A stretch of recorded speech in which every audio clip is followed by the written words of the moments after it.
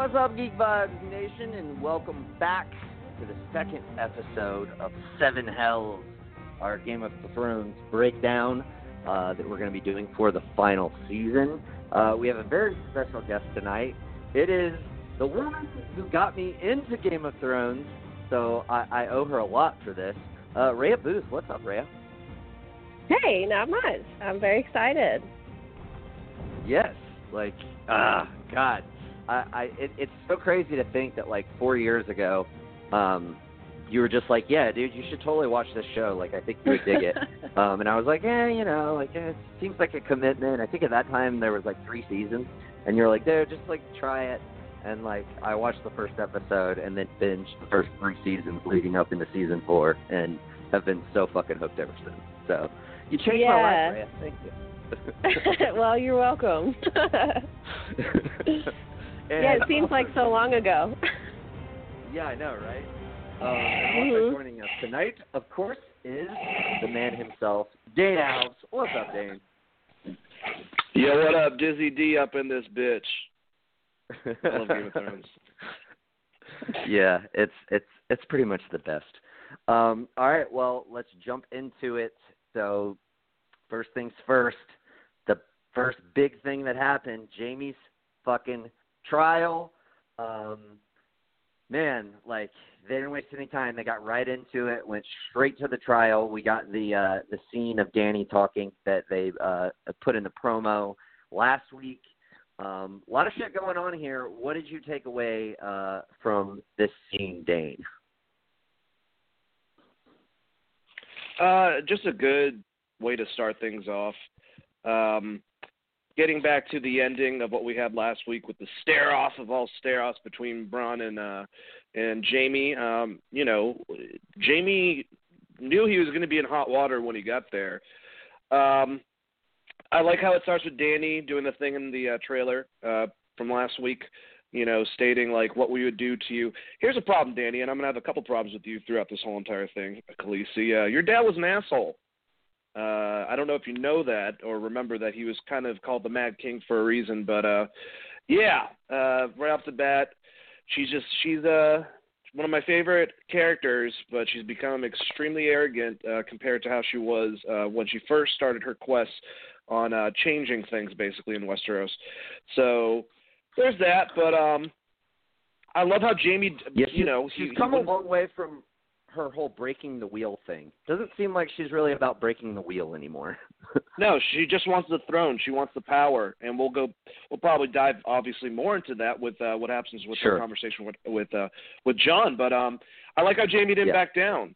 I love how he said, I would do it all again. He's like, I was fighting for my house.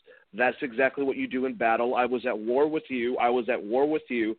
And obviously there's some kind of bullshit there because he's a different man than he was at the beginning of this, right after he killed the king, anyway. So, yeah, he was much more arrogant, but he was true to that, it's about what you're, doing towards your house. So I just love the statement that Bronn made where he said, the things we do for love. And just I'm sure Jaime right there was like, oh, fuck, now I'm screwed. He's going to talk about this, and then no one's going to be on my side. But, Brienne really had his back, and she vouched for him, and that's all it took for Sansa. Even though she did not communicate with the apparent queen of Daenerys, Sansa gave the final order and said, all right, you're cool. And that was it. And you could definitely tell Dany was not happy about that, which led to a conversation between the two of them. But then we get Dany kind of being a dick to Tyrion right afterwards. Yes, he fucked up, but Jorah kind of stated it better later that people screw up, basically. You need to reevaluate stuff because it's not like you've been perfect the whole entire time. But overall, great scene, and love the interactions. And, Bronn just basically, he needs Jaime more so for the battle. He's more important to him in that aspect now that he's a three-eyed raven than getting him killed at the beginning of it because of past stuff that he doesn't care about anymore. So I thought that was really cool when Jaime went and apologized to him. And also the statement that he said, Jaime's like, so what are we going to do afterwards? And Bronn was like, well, how do you know there isn't afterwards?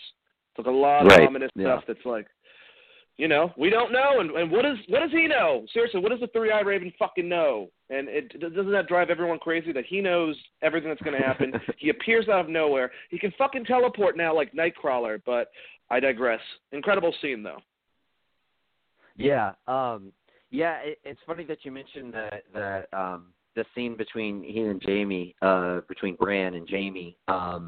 Like that particular scene is definitely like my favorite scene with Bran. Probably since he became the three-eyed raven. Like all of his scenes are really fucking creepy, but that one was actually like not creepy, and like kind of cool, and I very much enjoyed it. But as for the trial, Rhea, what did you think about Jamie's trial, and what did you take away from it as standout moments for you? I felt it was. I don't think Dany is very arrogant. I'm totally on her side all the way.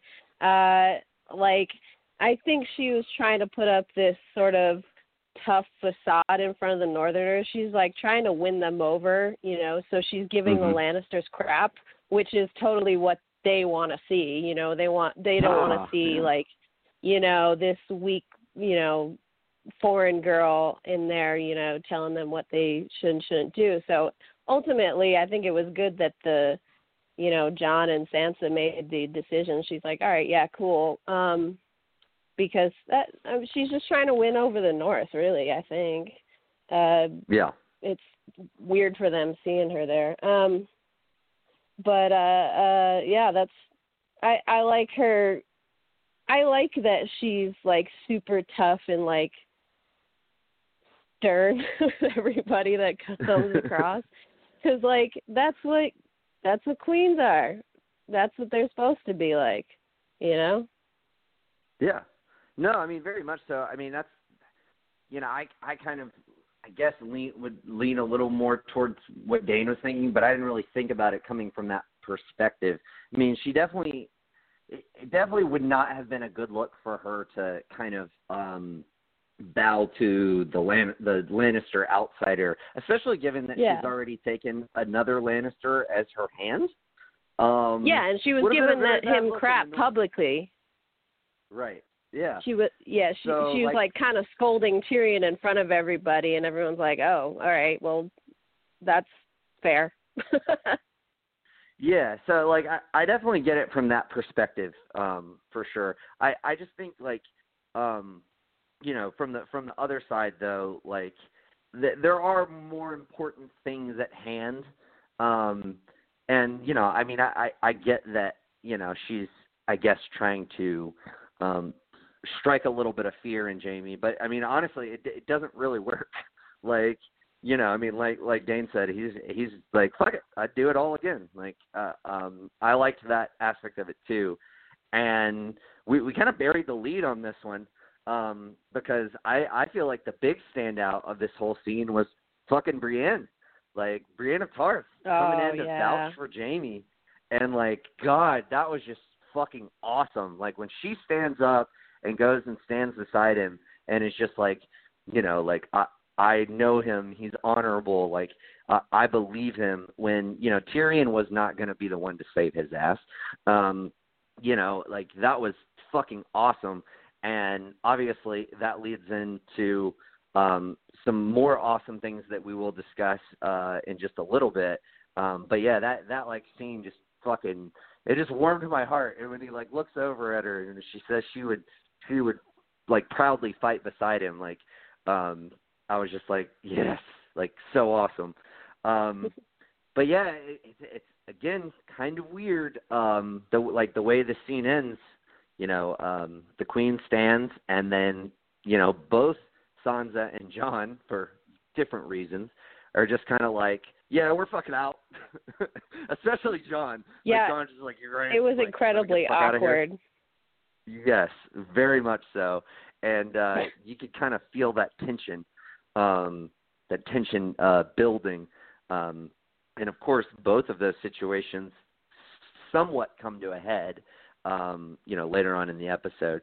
All right, before we move on to one of those building tensions, Dane, do you have anything to add from this kind of these bits of scenes whether it be anything else that sticks out to you about the trial, or like any of the conversation that that Jamie had with Brienne, outside the wall, or the conversation that he had with Tyrion when they were in Winterfell. Oh man, the one with, now I have everything labeled. Yeah, actually, the one with Tyrion and Jamie. When they're talking about, Cersei and whether or not, Daenerys is different than her father, obviously, that Jamie was questioning. But I love that Tyrion once again puts his brother in his place and says, she never fooled you. You knew exactly what she was, and you loved her anyways. And of course, we get that wonderful we get that wonderful story afterwards. Tyrion saying that he wants to be 81 with a belly full of wine and a whore on my cock. But the main thing that happened from that scene that was kind of a question that, I mean, this is crazy, but remember what the White Walkers are, and we don't know what's going to happen with this battle and what goes forward. How Tyrion says that wouldn't it be crazy if he killed Cersei as a White Walker? And remember, within the whole entire idea of the storyline that, a brother, I'm pretty sure it's just a brother. I could be wrong about that. I'm not the biggest Game of Thrones. A younger sibling. High Valyrian. Okay, so the Valonqar is the Valonqar is a younger brother. Sibling. Yeah, but so is Tyrion younger? Pretty sure it's because brother. High Valyrian is gender neutral though, so it could go either way. He's just a younger sibling. I'm just saying, the concept of Tyrion turning into a White Walker from this battle and inevitably killing his sister, is that something that would still kind of go within that whole premonition? Or yes, I feel like that somewhat would. I don't know if that's foreshadowing or created stuff for stuff that might happen later, or it was just a line drop for the fuck of it, just to be like something to laugh at. But it just stuck up to me. But that's about it, pretty much. Yeah, it was especially funny because the line was mentioned so nonchalantly, because obviously Jamie had kind of walked off so he could view Brienne down in Podrick, training, the various different, we'll call them soldiers, if you will. But yeah, I mean, the fact that it was dropped like that as kind of a throwaway line, and our attention went with Jamie, maybe it is. Who knows? Ray, I love anything in. Oh, go ahead, Dane.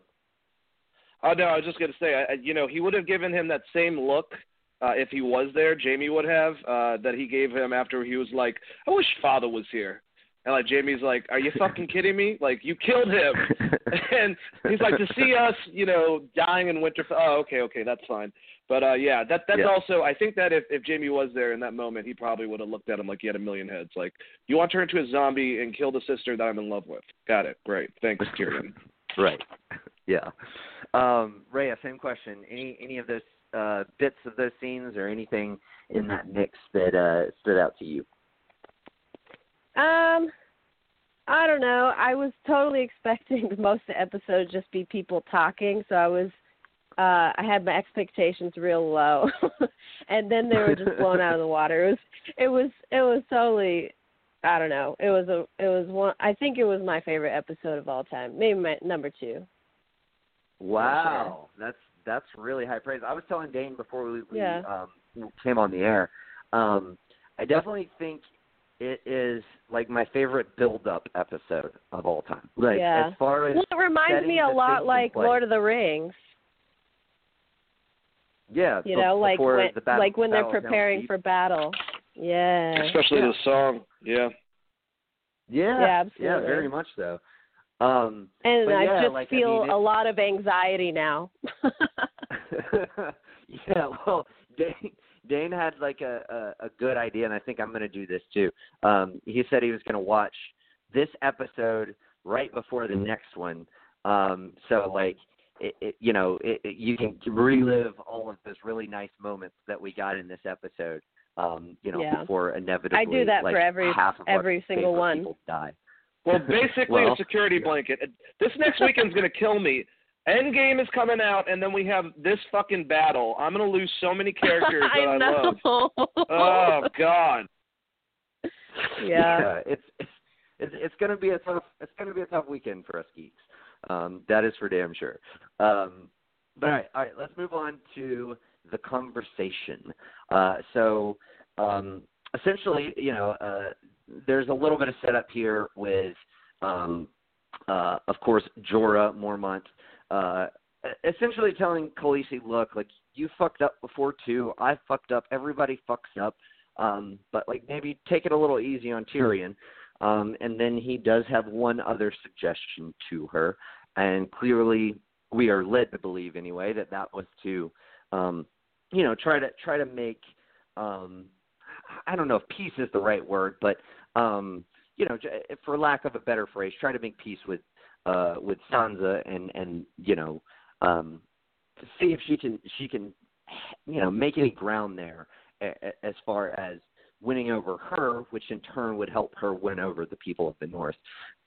Very, very interesting conversation. When they, sit down and talk, of course, like Dany has her little heightism line that, I was like, as a fellow short man to Jon Snow, I was like, that's not very nice. But no, in all honesty, it was pretty funny. But yeah, so that whole conversation, very, very cool. Like the sort of back and forth that they had, and I think this is like really kind of where Sansa somewhat shines, is in these little moments that maybe not all fans are probably as keen on as I am. And by keen, I don't mean like they don't recognize them. I just more mean they don't appreciate them or enjoy them like I do. But she is really, she's learned a fucking shit ton from Littlefinger. And I think you kind of see it in this episode where she somewhat pokes and prods at Dany, and it ends with her, essentially saying, look, well, if all of this ends and, we defeat the dead and we defeat Cersei, like, where are we then? I don't give a fuck about the Iron Throne, but what about the North? Like, we've been through so much, and we promised that we would not, fucking go back to, things being the way they were. And obviously Dany, was like, well, that I can't fucking have that. Which we kind of got that lead up line from last week's episode, where Dany's talking to Jon, Sansa, and how she needs her to recognize her as queen. And this kind of further cements home that, like, Dany's going to really have to fucking earn it, because Sansa's not just, like, going to give her blind loyalty. She's seen that backfire far too many times. And by somewhat poking and prodding, poking the bear a little bit in this situation, I think it's a way for her to test Daenerys, and to see kind of where her true loyalties lie. I will say this, though. I did really like the way that Daenerys presented, the reason behind, why she's there, and the fact that, who manipulated whom, because, I mean, obviously, Jon did convince her to come north, when, obviously that wasn't necessarily her main goal when she was, had settled in Dragonstone. So, a lot of fucking cool ass shit in this scene. I thoroughly enjoyed it. The politics of it all. But Rhea, what are your thoughts on the scene? What kind of stood out to you? And do you like have a side here, or do you just kind of see both having kind of equal ground to stand on? How do you feel? Yeah, I'm not Team Sansa at all. Yeah, I know. I think I mean, it's foolish to get to a mindset that she's gotten to where, like, I'm smarter than everybody else.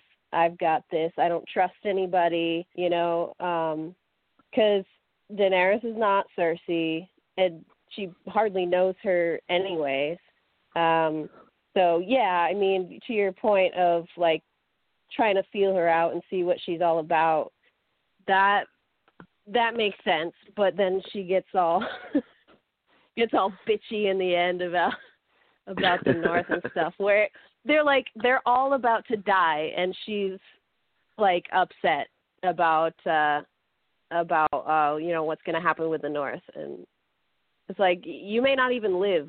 John may not even live. We don't know, So yeah, but I think it was a little bit premature for that conversation. Sure, yeah, but sure, yeah, Sure, yeah. So, but it's all a moot point now. Yeah, right. I agree there. It doesn't really matter now. I mean, in the end, I don't know if Daenerys will want to give up the throne or not, but probably. I'm guessing she will. We'll see. I think that's really interesting. But here's the thing. Like, does anyone think Jon wants it? Well, hold on. We're getting ahead of ourselves now, because we'll save this. We'll save this for the obviously the last scene that it was highly important. I want to stick with this particular conversation right here. Yeah. By the way, also I kind of liked Sansa's line too, which is to your point, Rhea, like another kind of like bitchy line, if you will, if you want to like put that moniker on it, that like where she's like, Tyrion should have never trusted Cersei, and she's like, well, bitch, you shouldn't have either. Like, yeah, like, come on, dude. Sansa. Yeah, it's rubbing salt in the wound for sure. But I mean, she's right. I mean, she has been. I think you're right about poking the bear. Season, she has been the most right out of anybody, in the show, and basically just because of that one thing, But still. But yes, yeah, unnecessarily poking the bear, perhaps. I still somewhat enjoyed it. Dane, what are your thoughts? Because it sounds like you got something to add here. Well, I mean, this could have gone down to being like Mean Girls, but it didn't. It could. They really could have gotten like petty, like Grandmama Tyrell, and I miss her so much, by the way. But they tried to keep it civil. But there was a lot of. I mean, it was a pissing contest between the two of them. And I think it makes a lot of sense. They both have reasons to see. I don't think so much Sansa wants to control the North. I think she wants the North to be accounted for.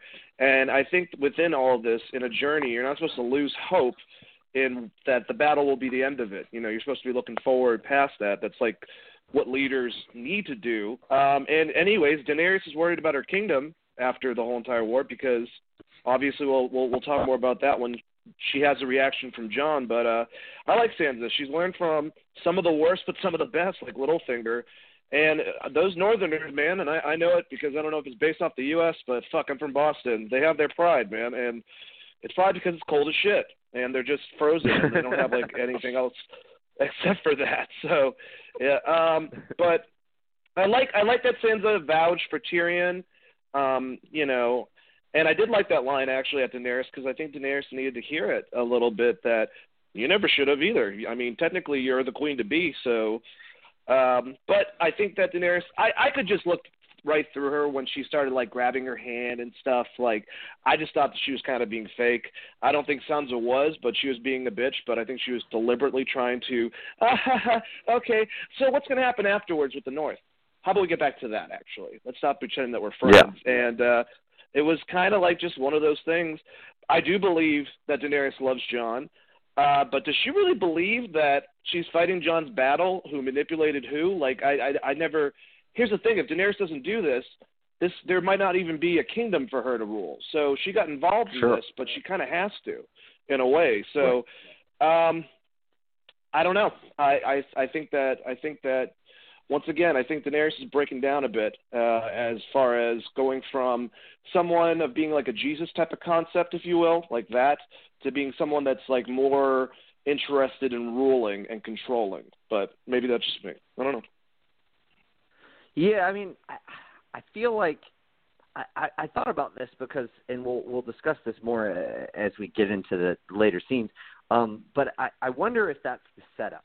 Like if that's what the audience is supposed to be feeling right now, or if that's what that's how they want to steer it, so that when the pivot happens, it will surprise at least some of us. But I think they're basically setting it up so that you could flip a coin and it could go either way, which is, yeah, and that's just good storytelling. Like that's what you want. Yeah, because I mean, this show made Cersei in her, the time where she got her hair cut and she had to do the shame walk, her redeeming, even though she was the biggest villain on the show. So they can definitely do an opposite where someone loses. I would just say you were rooting for her, though. Sympathetic. Yeah. Gain sympathy towards one of the biggest villains. Kind of lose some of your hope for one of your biggest heroes. Well, you feel no sympathy for any of the Okay. Hold on, because I gotta get to this.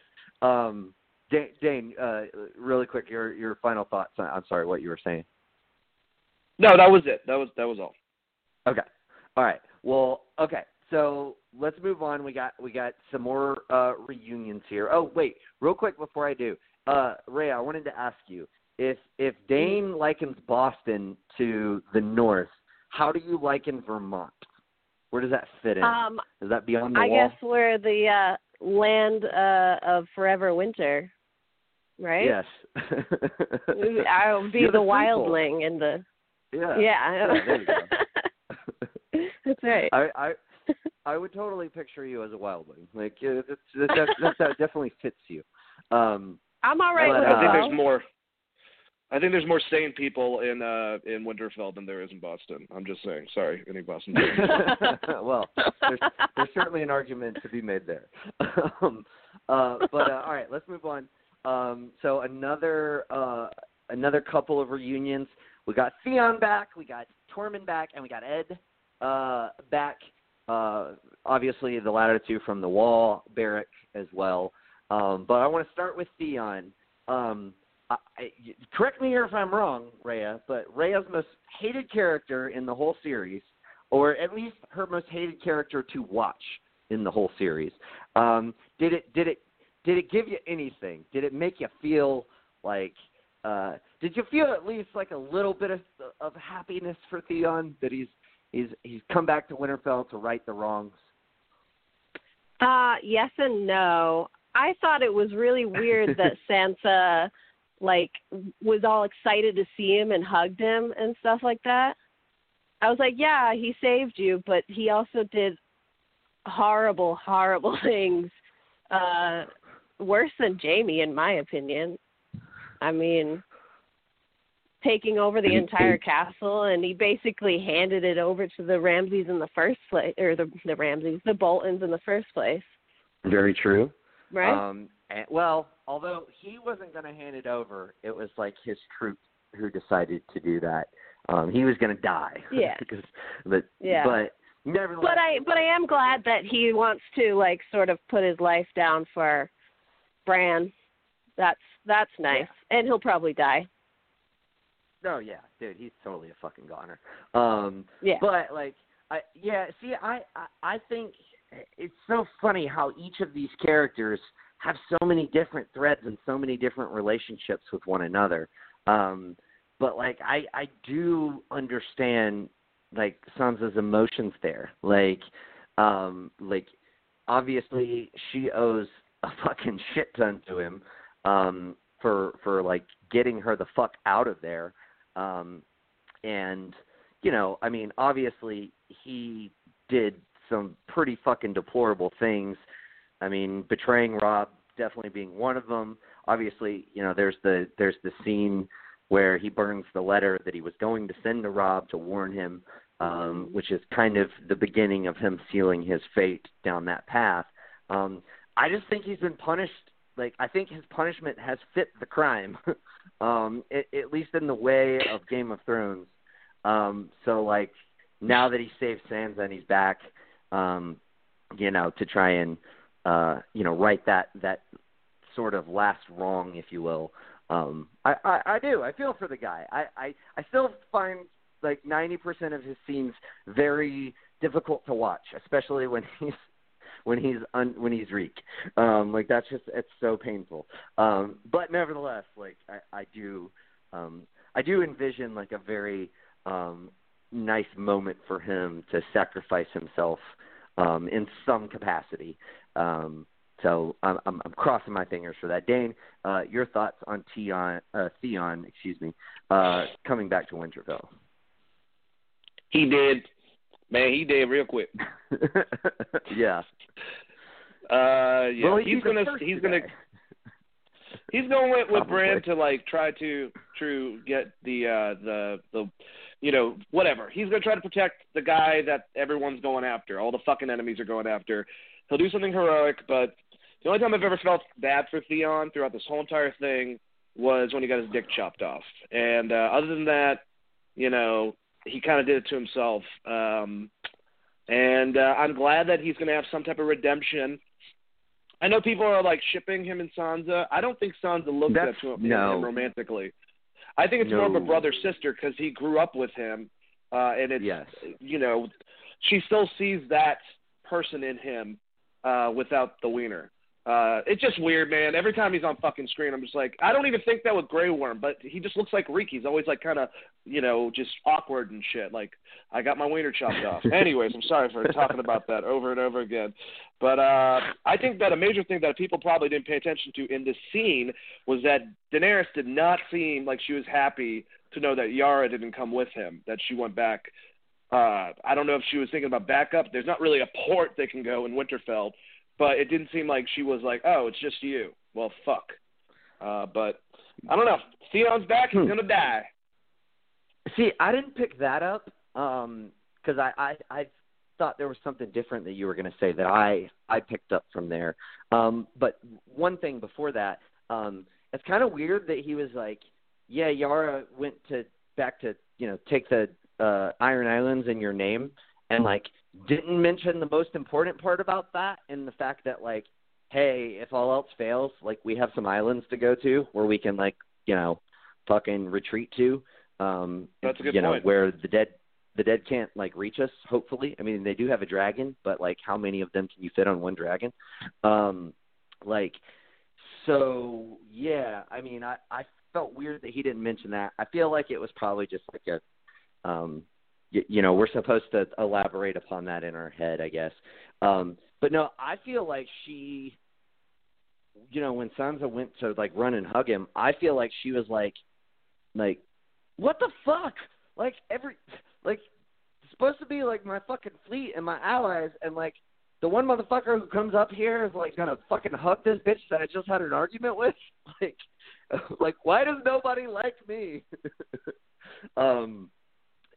In some respects, like, I mean, I just caught, like, a little bit of, like, what the fuck, look on her face when Sansa, ran to hug him. I don't know. Maybe I'm reading into that too much. Probably am, especially since there's only 4 episodes left. But Theon's definitely going to die. But nevertheless, I did kind of see a little bit of that. But anyway, down to the gates of Winterfell. So we get the triumphant return of Tormund Giantsbane and the others, of course. You had Ed and Beric Dondarrion, but definitely Tormund stole the fucking show. Like, stealing Ed's hug, like, that was fucking great. Also, just like, obviously it's at the tail end of the scene, but, like, is the big woman still here? Like, great fucking episode for fucking Tormund. He's fucking terrific and just a joy. And I'm so happy that he has made it this far. I do not expect him to make it out of here alive, but hey, at least we've had him for this long, much longer than I thought we were going to have him. And furthermore, like, talk about, like, all the characters who did 180s. Like, when you first meet Tormund, he's, like, not likable at all. So, like, the fact that he is so likable and has such a vibrant personality at this point in the show, like, kudos on that. But Rhea, what did you think about, essentially Tormund and Jon's reunion, but, the other ones as well. But obviously Tormund steals the show. When he, like, just plowed into him as he's trying to hug the other guy. That I just laughed so hard. And yeah, the look on his face when he's like, "Where's the big woman?"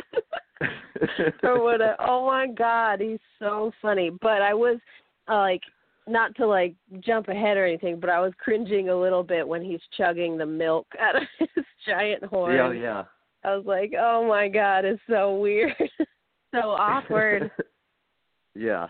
But yeah, overall, pretty. I just love him. He's awesome. Yeah, he's fucking great. But yeah, and we will of course get there.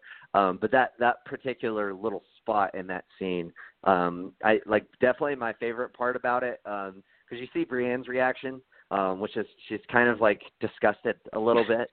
Horrified. But, like, Jamie's reaction is the best because his isn't really one of disgust. His is just one of like, what the fuck is going on right now? Who the fuck is this guy? Wildlings, man. It's just great. Yeah, like they leave their mark, that's for sure. Also, the kind of quick little thing that happened like right before that reunion, and I don't want to spend too much time on this, but I did like it. With the little girl who wanted to fight because her parents were warriors or whatever, that melt my heart. brothers or whatever it was, and obviously was an ode to Shireen. And that was beautiful. I fucking loved that. And Gilly, getting her involved in that scene was a nice spot to like work her in. But yeah, like, I mean, it was definitely, that was definitely an ode to Shireen, and I thought it was great. But Dane, your thoughts on the courtyard scene? Well, yeah, I do love that Davos scene. I thought that was great. I also love that when he's like, "We're not soldiers, you are now," and just passing out the food right before that girl came around. He's such a badass. But yeah, dude, I love Tormund. I love his whole story about like how he got the names Giant's Bane and all the ridiculousness involved with that, about like how he killed a giant and then slept with his wife at the age of 10 and then sucked on her teeth for 3 months, and that's what keeps him like, are you fucking kidding me? Like, this character, I feel like he just was a scene stealer. He said certain lines the way that he did effectively, and they were like, we need to keep this guy around because I don't know what happens to him in the books, but he's great on this. And the one line that you're kind of talking about, I'll leave because we're going to go into that scene afterwards. But all around, every fucking time he was on a scene, just like, we might die tonight, like talking to Brienne, and she's like, get the fuck away from me, please, fuck off. I think she screwed up, and she was like, well, I'm happy that you're here, and this smile, like, grin from, like, fucking ear to ear. But I love the actor. I hope he gets some work after this, man. He was pretty damn hilarious. Yeah, he was fucking great. I was totally expecting, like, there's no way that I saw that being the story that he delivered about the name Giant's Bane. Like, I thought for sure he was something about fucking a bear was about to come up, and I was like, dude, you are blowing your shot, man. But hey, like, Tormund's got to be Tormund. Like, if Brienne doesn't like Tormund, watching it the second time and seeing all their facial reactions of him telling this story was just priceless, especially when he starts pouring the milk all over himself. Fucking hilarious. Yeah, no, it is. It's fucking priceless. That actor knows how to commit. Oh, fuck yeah. Like, and I do think it's funny, Dane, like, I do think there are a few actors that have just wowed both, like, probably D&D and the audience, and I definitely think he's one of them that you didn't necessarily have to keep around, but they wanted to. I think Bronn of the Blackwater is another one, because he's just almost insignificant in the books, but he plays a very big part in the show. Absolutely. Sam as well. Like, those are. Yeah, but Sam's like really, really important in the books too. Okay. But yeah, like, I mean, there's definitely like some characters that they kind of hoist up to have bigger roles. Podrick, yes, definitely Podrick Payne. By the way, when the fuck is Podrick learning how to be like John Wick and shit and fucking singing, and like, when the hell did he get all these, And all I'm trying to say is, like, Arya, we'll get to that scene, how awkward it was, but, I guess she didn't hear any word about Podrick, because I don't think she would have gone with Indri. I'm just saying. You stole my yeah, line, golden Jane, opportunity but, there. Props to you. Yeah, like definitely missed out. Like you would think there'd be more buzz about like Payne and like his cock, but I guess not. But anyway, let's move on to the battle plan, and we get our first little tease of what the Night King is after. So obviously they are trying their best to devise some kind of plan to take out this army and to defeat the Night King. And obviously Bran chimes in and says that basically offers himself up as bait because he is the one that the Night King seeks. And he also says that he wants a eternal night, essentially winter forever, where no sun will shine, all that jazz. Do we believe this is honestly what the Night King wants? Is there more to what he wants? I'm gonna deliver this to you as a two-part question, Rhea. Jane, you can take it as such too if you want.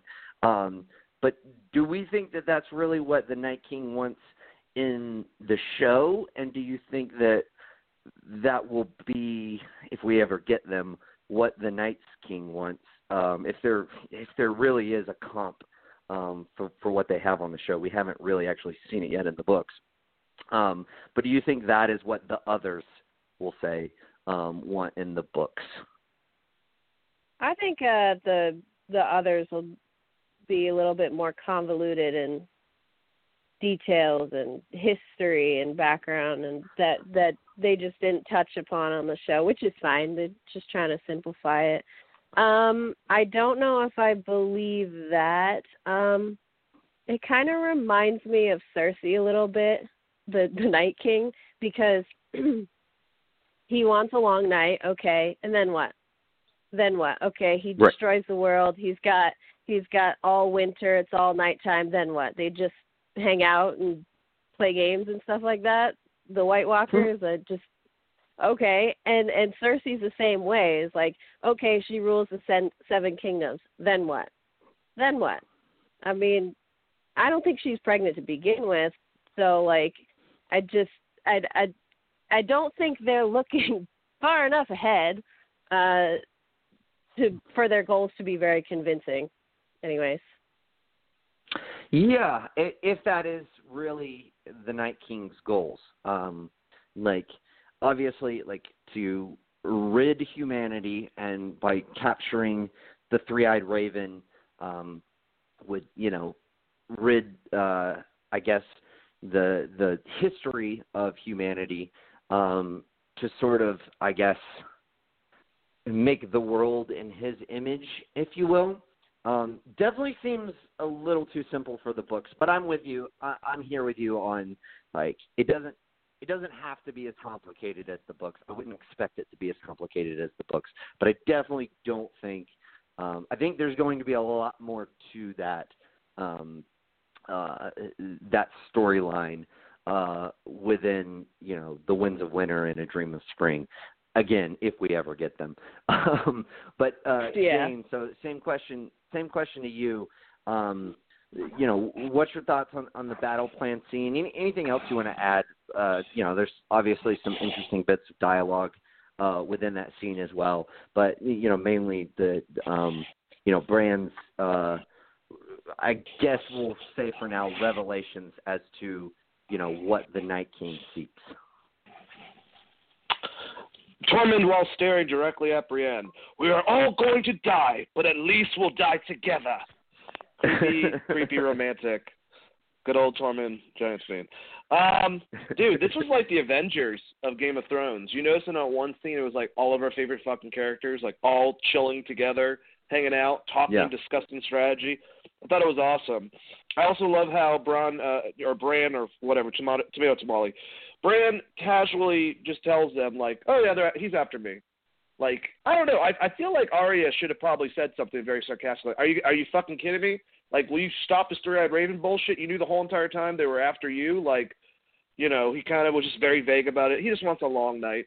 Like, what the fuck does that mean? Like, I kind of would have been personally a bit more outraged about this. You know, I know that he's a three-eyed raven. Does anyone really know what the hell that means there? Like, they're not going to be like, what? No. What do you? And furthermore, like, stop revealing information just when you think it's convenient. Like, give us the information. It's ridiculous. I definitely think. Oh, I agree with down. that completely. Theon is a dead man. I have that written down for my notes, by the way. Yeah, but I don't know. I liked how afterwards Khaleesi kind of told Tyrion to like head to the crypt, and that he was like, "I've been in this battle," and she's like, "No, but I want your." She was smart about it though. She was like, "I need your brains. Like that didn't save you in these battles, or your physically it didn't save you in the last couple of battles you were in." And I liked the question: can Dragonfire stop the White Walkers? I don't know. Kind of like talked about that briefly at the end. It's like, I don't know. Yeah. So, okay, well that's good. Thanks, Bran. But yeah, Bran is very, very vague. I think Captain Vague is what I would fucking call him. I'd be kind of aggravated if I was in Winterfell. I'd be like, we're fucking trying to strategize here. Oh, just casually. Well, you know, they're after me. Shit happens. Oh, okay, thanks. Appreciate it. Yeah, well, I mean, but that's the thing. Like, it definitely would have been nice to have that information earlier. And it's not like it's some new revelation that he just recently came to. I mean, I think he's been aware of this for quite some time now. You know, particularly, you know, the fact that he got branded and everything. But I do think that, like, I don't know that it makes that much of a difference in the sense that they have, and the only like, bit that it would have helped is maybe for them to have that plan set in place earlier. But you know, I mean, they've been going around, you know, taking care of other shit. You know, this was the kind of final game plan, if you will. Here's another question. What's that? This involves Bran too. It's something that happens afterwards between him and Tyrion that I almost forgot. But you know, we have that time where he's like, "If only we were trapped in a castle in the middle of winter with nowhere to go." How much does Tyrion know now? He gets drunk. He's acting all like just like whimsical afterwards. How much information does Tyrion have now after his talk with Bran? We kind of never went back. I didn't even think of that. Oh my God, that's true. Yeah. I mean, the show kind of famously does that now, where you know they kind of cut away from different scenes that lead into other ones, and we're you know kind of supposed to piece things together that may later actually you know come to light. But yeah, I mean that's certainly an interesting point. I doubt Bran told him that Jon is Aegon. I don't think he would have revealed that bit of information, which I gleaned that was what you were. But it's possible. I mean, it's definitely possible, especially if Bran can, you know, has this ability to read people and to, you know, as a green seer, be able to, you know, kind of peer into the future and see. You know, sort of like Doctor Strange, be able to see these various possibilities. If he looks into the future, you know, 14,600,000 times, and you know he sees that you know, fucking Tyrion's pretty good about keeping his secrets. Maybe he does tell him, and maybe Bran tells him so that it can be revealed to other people at the proper time. Sounds like your brain's like just starting to fire on many cylinders, Rhea. Do you have some thoughts? Yeah, I don't think he can see the future. I think he can see the past and the present. I don't think he can see the exact future, but I mean, I think he can. I think he can perhaps see glimpses of the future. I don't know. It hasn't really been explained. Well, a green seer is different than the three-eyed raven. I mean, I think I think that the Three-Eyed Raven can see the past, all of the past, everything that's ever happened, and everything that's happening now, while Green Seers, which is what Jojen was, can see like snippets of the future. Sure. But so yeah, we don't know if and we don't know if Bran has that power per se. I guess I'm using it as a what if.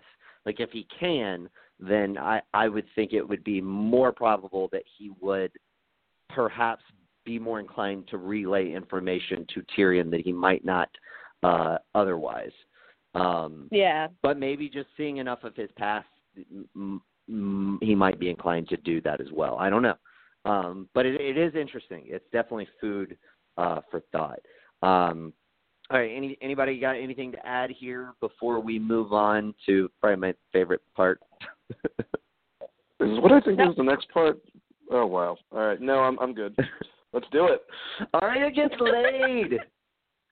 I loved it. I know. Great. Like, I mean, again, like, you know, it is too bad that she didn't, like, have I would say not too bad that she didn't know Podrick was there per se, but too bad that Podrick wasn't like the dude who she had history with, who she wanted to share that moment with. But hey, we could be selling our guy short here. It's been a while since we last saw him, and you know he was kind of taken by surprise with the whole with the whole Red Priest and all. The Red Woman, rather. And, you know, he did say, you know, it's been around the block a couple times perhaps since then, you know, in his days as more of a free man, so to speak. So maybe he's picked up a few things. But, no, I loved this scene. I loved the scene right before it, too, between her and the Hound. I thought that was super fucking powerful, you know, for him to, you know, essentially say, well, I fought for you. You're going to attach those two scenes together? Jesus. Yeah, because it's all Arya. Like, I mean, it's basically, you know, I mean, what do you want to, like, talk about that scene and then jump to the pre-knighthood scene, then jump back to her getting laid, and then jump to the knighthood? No, we're just going to separate them and talk about them, talk about Arya's little thing, and then talk about, you know, Jaime and Brienne. That's how we're doing it, Nate. But no, I good for you. I really like that setup. I particularly liked, you know, the little bit about the Hound, where he says he's gonna fucking Sir Thoros of Myr isn't here anymore. Like, it'd be a fucking shame for the Lord of Light to bring you back 19 times just for me to throw your ass over this fucking ledge. That was fucking great. Like, the Hound's not about hearing any sermons. He's kind of back to his old ways there. But yeah, I just fucking love the Hound so much. And you know, like I as soon as she walked off and was like, he's, you know, where are you going? Well, I'm not spending my night with you two fuckheads, or whatever she says. Like, I was like, dude, it's gonna happen. She's gonna go find him, and of course she does. And it was fucking awesome, dude. Like, dude, I mean, they all could die tomorrow. Like, I would hate to think that, like, you know, like, if she had the opportunity, she would die a virgin when she could have, you know, not died a virgin. And, like, come on, am I wrong here, Rhea? Back me up on this one. No, it was absolutely adorable. And you know what? They had love for each other way back when. If you watch those old scenes with them, and she's like, you could come to Winterfell and we can be family. And he's like, you won't be my family, you'll be Milady. And I was like, my heart. Mm-hmm. And so when they finally, she becomes this, like, creepy assassin, you know, gets enough, you know, age enough to, like, get in there. That's a terrible way to put it, but, like, yeah, she's, like, older now. Right. And so, I mean, it was cute. I loved it. It was great. Also, Gendry's hot as hell, so I was into it. Is he now the hottest person on the show for you? Hottest live person on the show, yeah. Yeah. No, yeah, I get you. All right, Dane, like, party pooper, like, tell me why. Will you quit making me sound like a prude? No. This is the reason why I was saying that, you weirdo. You're talking about a sentimental scene between, like, daughter and father, and then, like, oh, yeah, I'll just group it into when she loses her virginity right afterwards. That's the only thing I was thinking of. I circled that scene so we could talk about it after this. I didn't know you were going to group it in with the sex scene. That's all. Anyways, so let's go from the beginning of that. I like it how the Hound calls her out immediately. Like, they're just sitting there, and he's like, you should shut up, and, you know. And they have their back and forth, and she's a very different person. He obviously is, and she just asks you flat out, you know, what are you doing up here? And he's like, what do you mean? And she's like, what are you doing fighting for someone? Like, you wouldn't be that person, blah, blah, blah, blah, blah. And he said, I fought for you, didn't I? And I thought that was so damn sweet. I love their shitty fucking, you know, Logan X-23 relationship, basically. Like, I love how he's just an idiot and he doesn't say the right things and he doesn't know how to express the fact that he cares about her. And she also, even though she left him for dead, still somewhat fucking cares about him in like a fatherly daughter sort of way. But yeah, that scene with Arya and Gendry, there's a lot of people that were just completely flabbergasted. I'm sorry. I believe Maisie Williams is 22. So if she wants to do a scene like this, you know, that's up to her. And I think they were very classy about it. I think that they were fine. It is weird for anyone that started watching this because when you were watching her, I think she was like 11 or 12 years old. So yeah, I get that. But people bringing up age from the books to make it even creepier, sorry, I know for a fact the dynamic of age is very different. Ned Stark was supposed to be what, in his 30s, basically, in the books. That wasn't the same thing. And if you think about that, if you really want to fuck your head up, think about how old Daenerys was when she gets with Khal Drogo in the show. So I'm not going to do that. It was a cute little scene, you know, between not really teenagers, but two young people, you know, and I love how she seduced him. And I love how she's like, is this your first time? He's like, what? And she goes, is it your first time? Like, how many women have you been with? 1, 2, 30? And he's like, I don't know. I didn't even keep count. Yes, you did. Don't even lie about that. And he just says, he says 3. And I thought it was kind of cute. And then like they start taking off their clothes and way too much fucking clothing on them, by the way. That took forever. And I love how she was like, I'm not the red. Yeah, exactly. Should have been buckles, like a million buckles. But I love that line at the end where she's like, I'm not the red woman. Take your own bloody pants off. Like, I just thought that was a great Arya thing to say. And it was a cute scene. I liked it. It was good. Yeah, it was fucking great. Like, I mean, like Rhea said, the fact that this has kind of been set up. I feel like a lot of this episode, definitely had a lot of fan service, but it didn't feel like fan service, and that's like the best kind of fan service. Yeah. That, you know, it feels genuine. It works within the context of what you're, the story you're telling and everything you're setting up. You know, and it doesn't feel forced, and none of this felt forced throughout any of this episode, which is, you know, genuinely why I fucking enjoyed it so much. But yeah, like it was a beautiful scene. You know, I think both were very beautiful scenes for Arya, obviously in very different ways. Dan, you're right. I probably could have separated them a little better. I'll give you that. But the overall point is I thought it was great for Arya to find kind of maybe not closure, but some amount of closure with, you know, herself and the Hounds, and even Beric to like a small extent. Also, like, I loved the line where, you know, was he on your list? And like, he was for a time. Like, you know, like that was, you know, kind of a cool little line, because the Hound is, I think, the only person who really knows about her list that I can think of off the top of my head anyway. Sansa knows, I think. That's right. Yeah, Sansa knows. But like, not a lot of people know. So like, he's probably the most familiar with it because he lived with it for so long. but yeah, like I definitely enjoyed that moment, and as well, just like with Gendry, like they obviously have feelings for each other, have had feelings for each other. They built it up. We talked about it last week, Dane, with Arya's little twirl when she is walking away from him,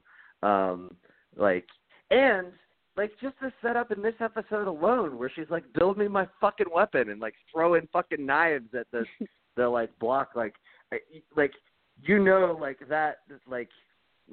was great setup, because I mean, it revealed the knife so throwing, much of it. Gendry a raging throner. I think that knife throwing was pretty impressive. Yes. No, but you could tell, like it was. I don't think necessarily in like a overtly sexual manner at that point in time, but I do think he was like, holy shit, dude. Like, he was like kind of impressed and maybe a little scared, and that scene was just shot great, because he's looking back at the knife and she goes around the table and then comes back into the frame, very slyly.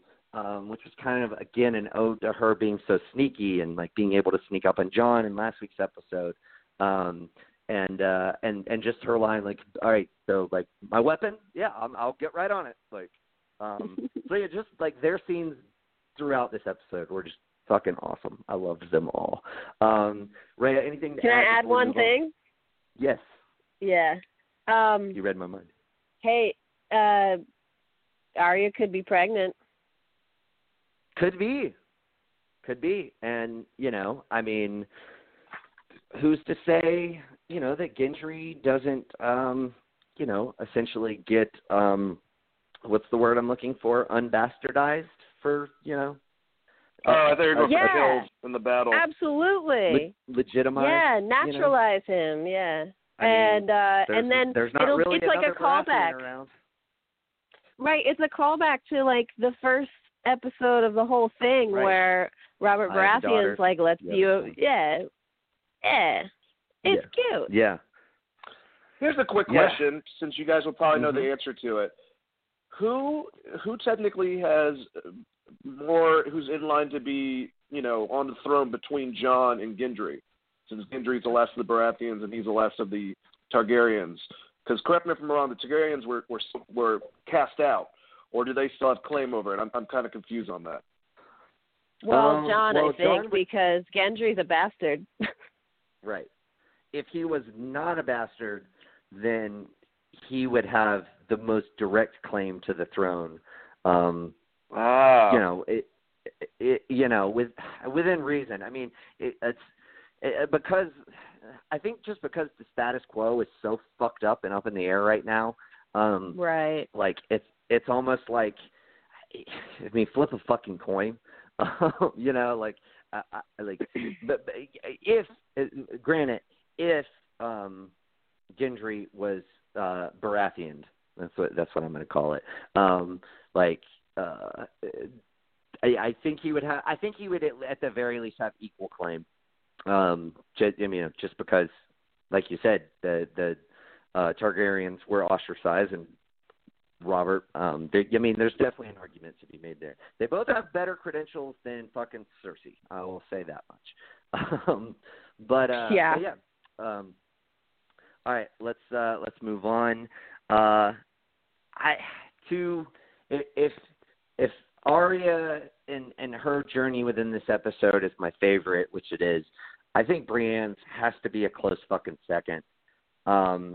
First of all, we've already kind of talked about a lot of the build up to this scene, because it's just so fucking good. Just starting off with Jaime and Tyrion, the conversations that they have. In comes Brienne and Podrick.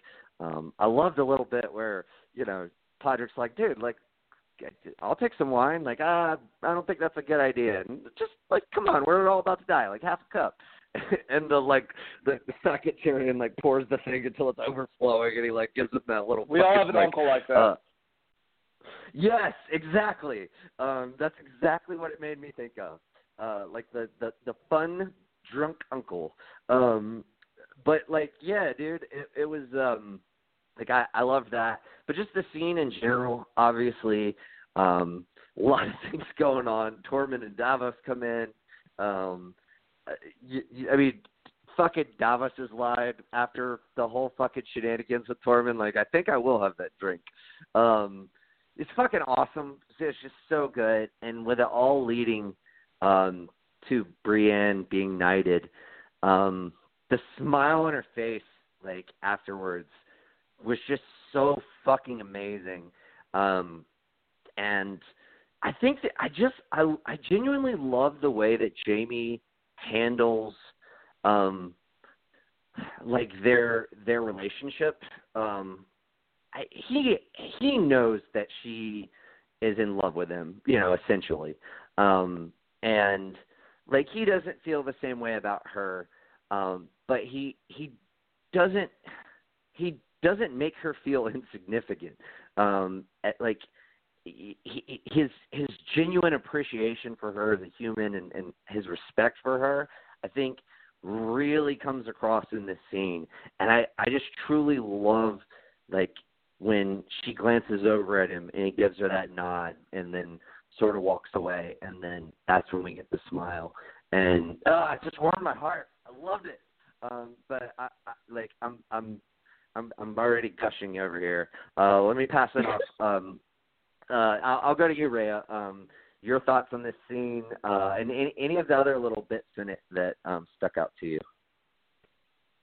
Well, I think the love between them isn't like a traditional love. I mean, Jaime's only loved one woman his whole life, so it's kind of new to have affectionate feelings towards another woman that isn't his horrible sister.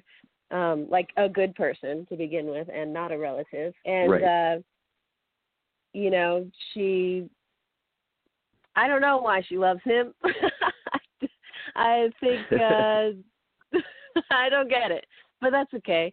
But yeah, the whole, it's just like having everybody like sort of surrounded around that fire and just like kind of having their moment where like, hey, we all might die tomorrow. So, let's like hang out and like be among, friends, essentially. Now friends where, we were all used to be enemies before and here we are, just waiting to die possibly. And so that whole thing and then Tormund talking about it was kind of a little bit competitive between Tormund and Jaime about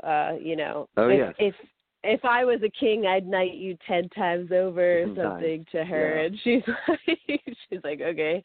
And Jaime's like, oh, I'll do you one better. So I think it was a little bit of competition there. So, yeah. You could definitely feel the love triangle going on there. But you know what? Right. I fucking love Tormund's reaction. He was not jealous at all. He started a fucking slow clap for her as soon as she got knighted, and I was like, my fucking dude. Like, way to fucking And then Tyrion's reaction, too. He's like, Sir Brienne. And, like, just the way Tyrion, said that, it was just so sweet and very respectful. There was no mockery. There was no, silliness. It was just, real chivalry in a world of shit. Yes. Very, very apt way to put it. It was real chivalry in a world of shit. I love that. But yeah, it was everything. I think it was really everything that Brienne ever wanted, which makes me think she's going to die. And that pains me. But I agree with you. I think it wasn't faux recognition. They weren't doing it just to fucking do it. And I think that's why she loves Jaime. For two reasons. One, she understands him probably better than most people. I think she understands him, understands the person that he is now better than anyone, better than Cersei, better than Tyrion, better than anybody. I think for somebody to have that sort of bond and trust, that invokes an amount of love. But also, I think just the fact that he genuinely respects her, when so many people throughout her life just haven't. And, I mean, he has saved her life on multiple occasions. Probably saved her life and lost his hand for it, and then went back to save her life before she got mauled by a fucking bear. So, Jesus, that would probably make me appreciate somebody a lot. I definitely think. So yeah, I mean, I think the fact that it was Jamie who did it, the fact that, like you said, everybody was in genuine recognition. Oh, and lest I forget, and I'm going to pass it to you right after this game. God, I love the fucking look that Pod gives her when she says, well, I don't really want to be a knight anyway.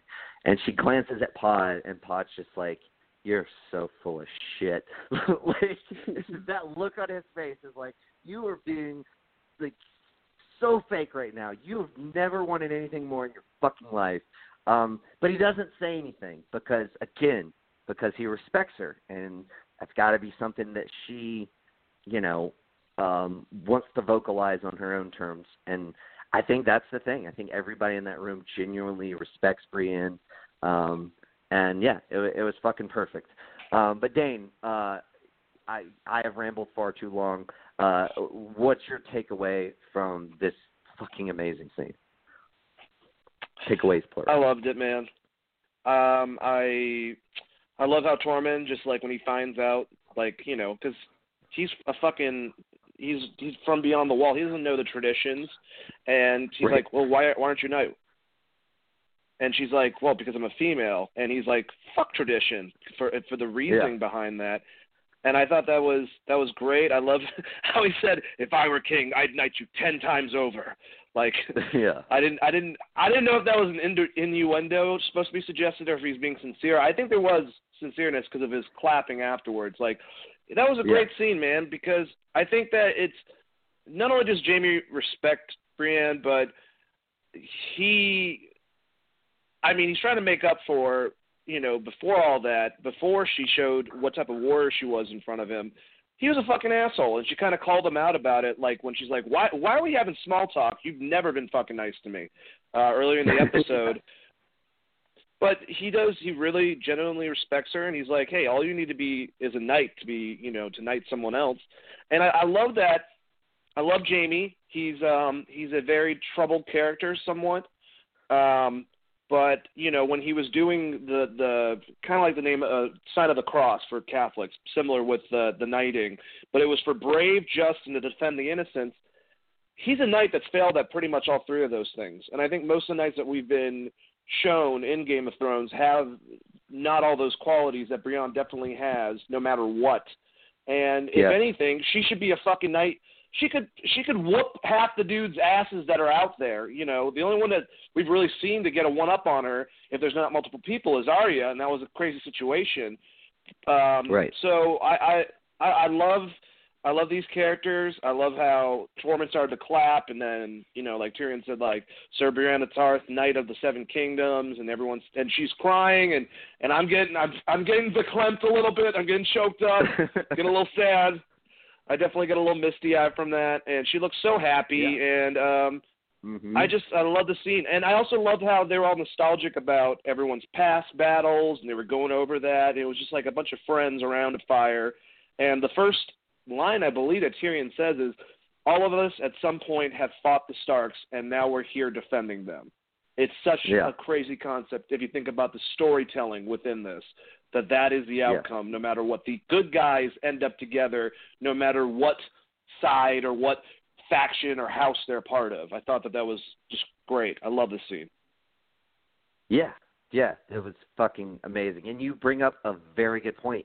You're absolutely right. Brienne is the most deserving, purely based on the qualities that a knight is supposed to uphold. There probably, now that she is officially a knight, there probably has not been a more honorable knight since Sir Arthur Dayne. And like that fucking means a lot. I mean, for her to yeah, at least from the nights that we have seen on the show anyway, for her to, be of that sort of high character, no one deserves it more. And yeah, it was fucking awesome. I loved it so much. Let's talk about Pod's song. I fucking loved it. Rhea, you shared the official music video with me, which I posted up on Geek Vibes Nation on our Facebook page. Florence and the Machine singing the song. What did we think about the song and sort of the way that they sort of overlaid all of these various characters, sort of a montage of our other characters who we didn't get to focus on, whether it be Sansa and Theon or Jorah. By the way, before I say, I just want to say real quickly, I loved Sam giving him Heartsbane, and I particularly loved Lady Mormont sort of telling him off and then saying, "Well, I wish you good fortune, cousin." That was fucking terrific. That was awesome. Oh, it's so great. She's so much fun. But yeah, what do we think about the song and the overlays of all of these various other scenes? Start with you on this one, Rhea. Yeah, again, very reminiscent of Lord of the Rings for this battle that is supposed to be also reminiscent of Lord of the Rings. Right. Yeah, I like the way that the director moved the camera, so Tyrion asks everybody if they know a song or whatever, and they're like, no, and then and then he's like, oh well, fuck it, and then the camera moves, Tormund, and the camera moves to just see the Pod silhouette, and then he starts, and then Tyrion's shock on his face to hear him. Yeah. It was just really, really nice, and I read a little bit about what the song meant. I don't know if y'all knew anything about it, but I don't know. It's a song from the books, and which is great because before that there were only 2 songs in Westeros: The Bear and the Maiden Fair and The Rains of Castamere, which we were getting pretty sick of, and so it was real nice to It's good before a war battle thing. It's kind of like when Bronn sang The Rains of Castamere before the Battle of Blackwater Bay, which was extra special as well. So I mean, they're just building it up for us delightfully. Yes, absolutely. And yeah, I do think the actor who plays Podrick has a very nice voice. It's very difficult to sing a cappella, and he definitely pulls it off very well. And it also inspired one of the better memes to come out since that episode of the Drake meme putting up the hands for Ed Sheeran and then putting up the all right finger for Podrick, which I think that's fucking amazing. I love it. And by the way, Dan, I don't know if I mentioned this to you last week. I didn't know it at the time we did the episode, so I don't think I did. But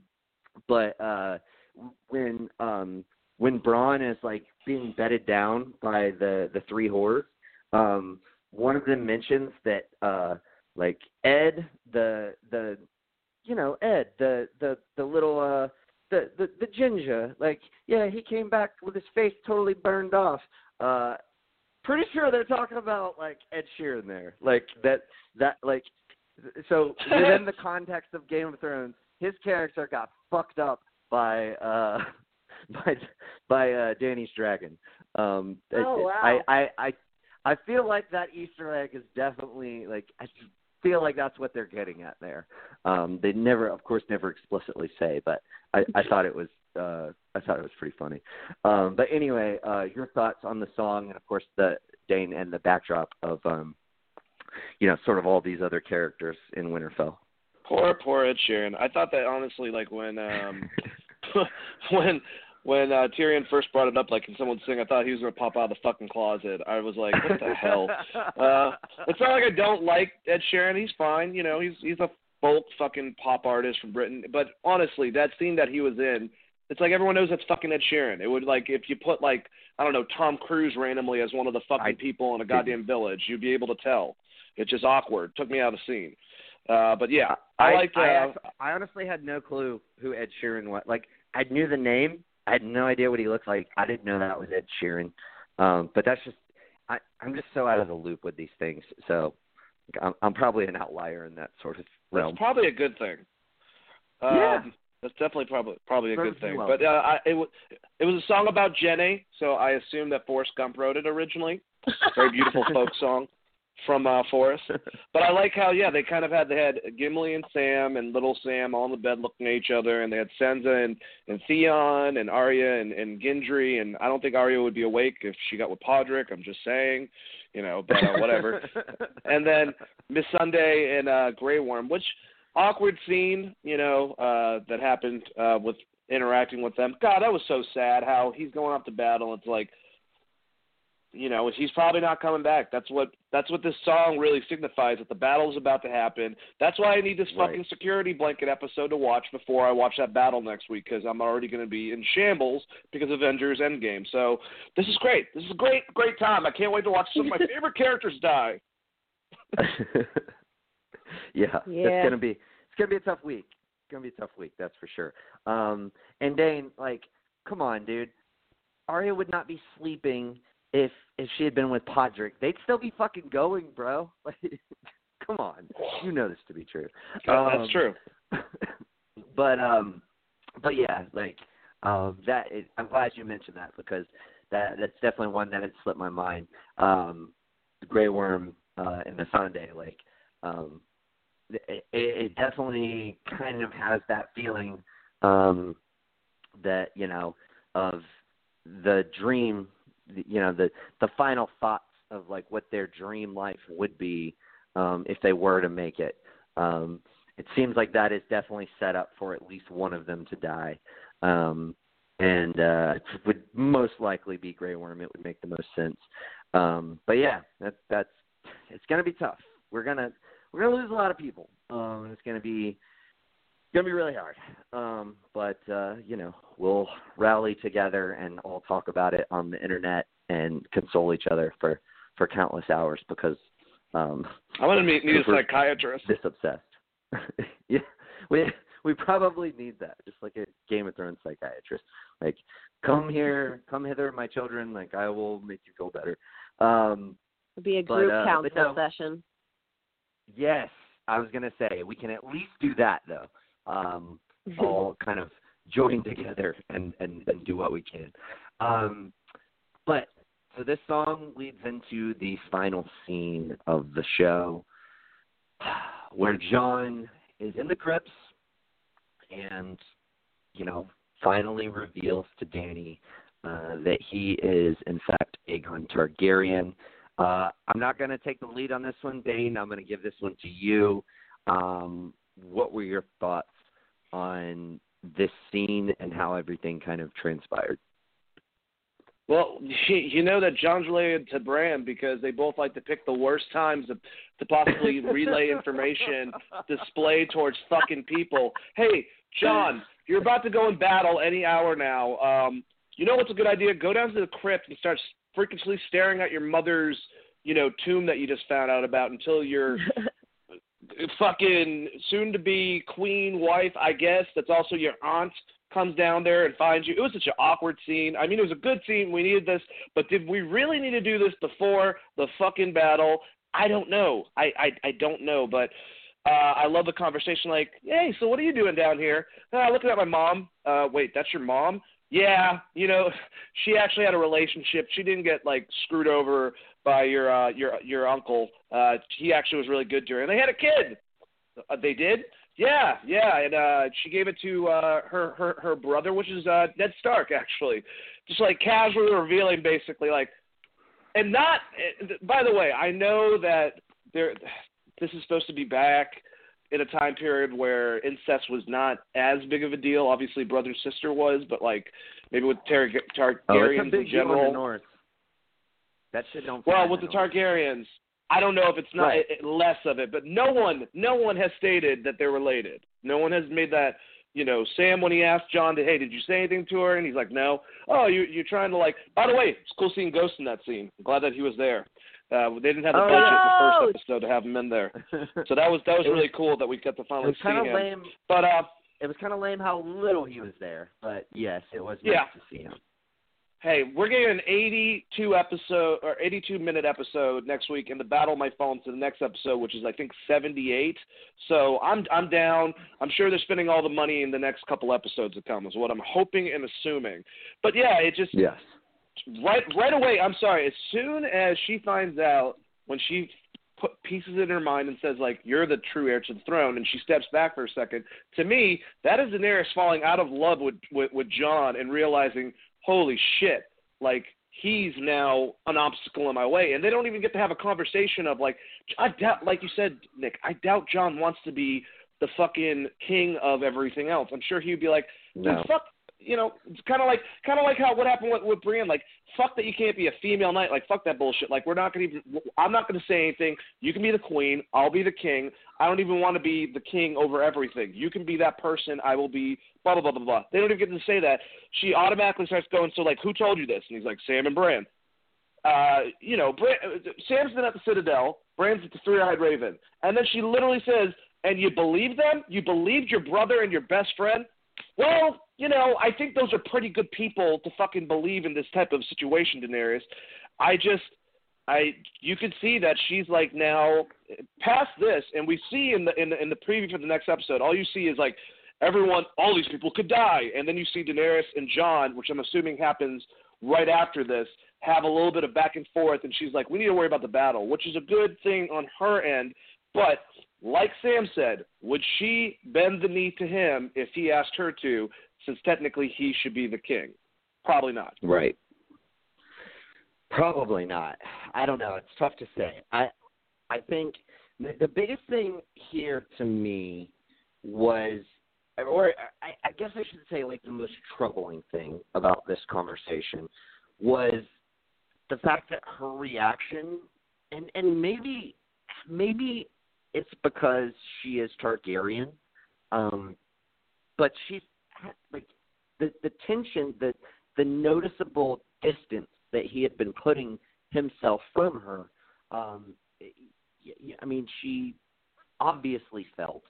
I think what troubled me was her reaction was, you could have a claim to the throne instead of, does that mean you don't want to be with me? And maybe it's, maybe I'm overthinking it because I know the customs of the North and they're not down with the whole incest thing, and that would definitely, in my opinion, kind of make Jon be like, I don't feel right about this anymore. But the fact that she was more concerned about him being in line for the throne before she was concerned about what that meant for their relationship, I think certainly speaks to her priorities, and the fact that for her biggest priority is the throne, and she loves Jon, but that is not where her mindset is, whereas Jon's biggest priority is to essentially, protect the realm of men, and he could give a shit about the throne. And the fact that she brings that up, I think you can see the look on his face of kind of disappointment when that is her first reaction to the news he has given her. And of course, like you said, Dane, it was undercut by the fact that there are more important things at stake right now. And they sort of both kind of, give each other that nod as if to say, we'll hash this out later. There's more important things to go on right now. But I definitely think, I think the fact that Sam planted that seed of would she do that for you, and to see her reaction, I think at the very least he was probably disappointed that was her reaction. But yeah, I thought the scene was set up very well. I thought that the pauses and breaks when she asks, "Who's that?" and he says, "Lyanna Stark." I totally thought he was about to be like my mother, and then he kind of doesn't do that, and then kind of slowly reveals this information to her, and you can see her putting it together as he's telling her, somewhat akin to the way that he was putting it together as Sam was telling him, and this sort of disbelief that they kind of both had to go through, in that sense. I thought it was very well done, and I'll before I pass it to you, Rhea, I'll agree with you.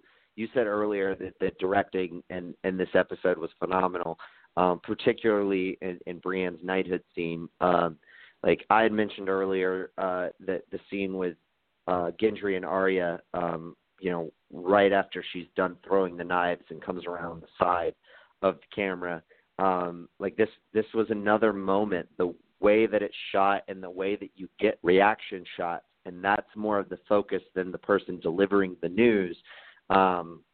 They, obviously did some of that in the first episode with Sam giving the news to Jon. But I think layer on top of layer, it was terrific. And the fucking music, the music in this fucking episode was so phenomenal. The ominous and eerie nature to the score of this episode was just brilliant, and with this somewhat mix of like sly optimism, very obscured optimism in various parts. It almost kind of reminded me of the Jaws score, because if you know like the Jaws score very well, there are the obvious parts of terror with the main theme, the dun dun dun dun. But like when you when they shoot the shark with the barrels and it's swimming out and they're happy that they finally shot it. It's got these moments of happiness and joy right before the shark goes under the water, and then back comes this disappointment. The episode definitely felt like it had I don't want to put it on a John Williams level, even though I am comparing it to a John Williams score, but I definitely think it gave it personality, and in that sense, like there's no one better at that than John Williams.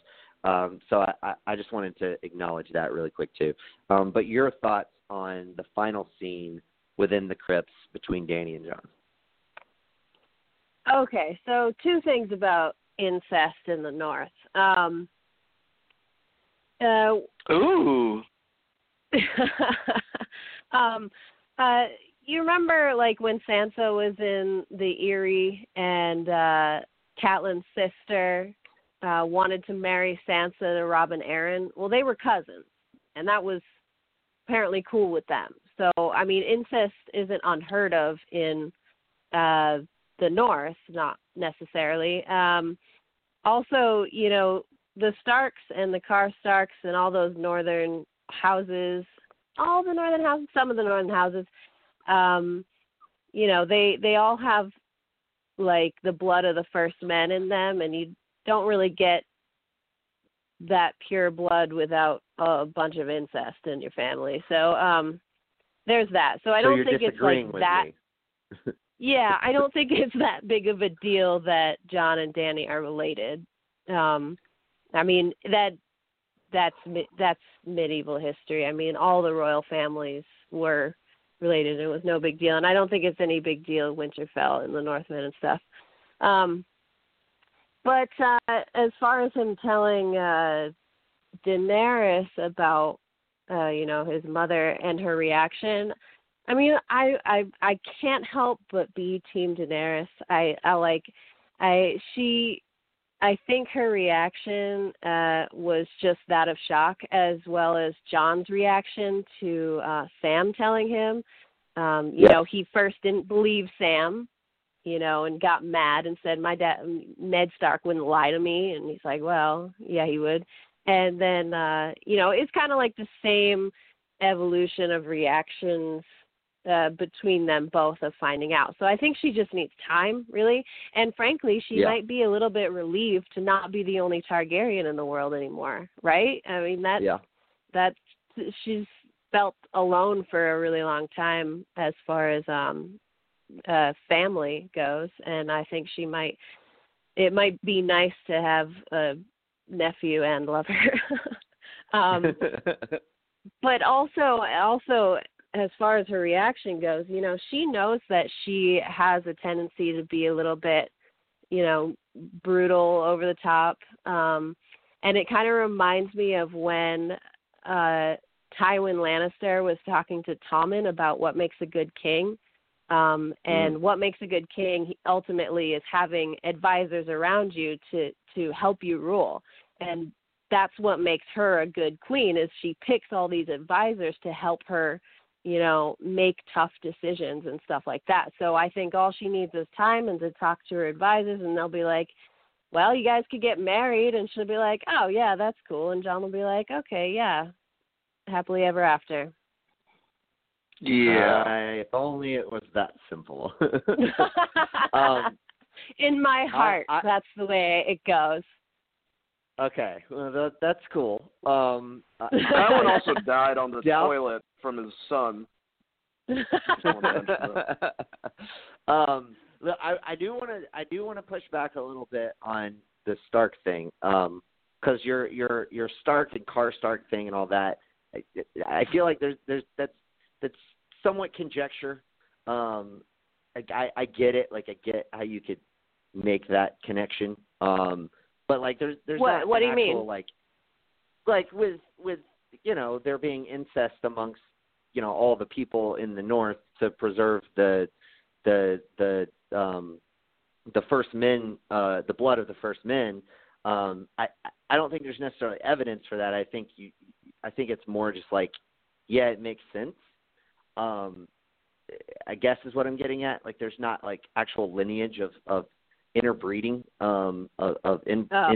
inbred. I heard somewhere, but I'll have to take a look. But I was pretty sure that Ned Stark's parents were cousins, but I'd have to take a gander at the family tree again. Okay, yeah, I would too. But as far as Robin and Sansa, like, correct me if I'm wrong, but that was Lysa's idea. She's a Tully. She's not of the North. And like, Ned was long dead at that point, and I believe that happened after her mother died as well. Yeah, Catelyn. So like, that doesn't count. That doesn't count as far as. Oh, come on! So, to add extra for the incest conversation. To add extra for this wonderful incest conversation. That doesn't count. That's all I'm saying. So I just searched the words incest and Targaryen, and besides the weird shit I found on Pornhub, I got back to the normal information about that shit.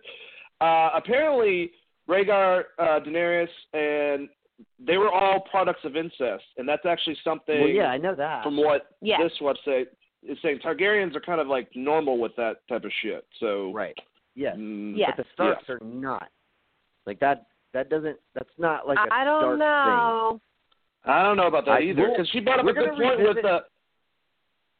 But the nephew was going to marry Sansa, and they were cousins. They were a proposed marriage between them. That was not a Stark's idea. That was Lysa, who is a Tully, who has nothing to do with. Well, the Starks. You're making an assumption that the Starks are totally different than the rest of Westeros.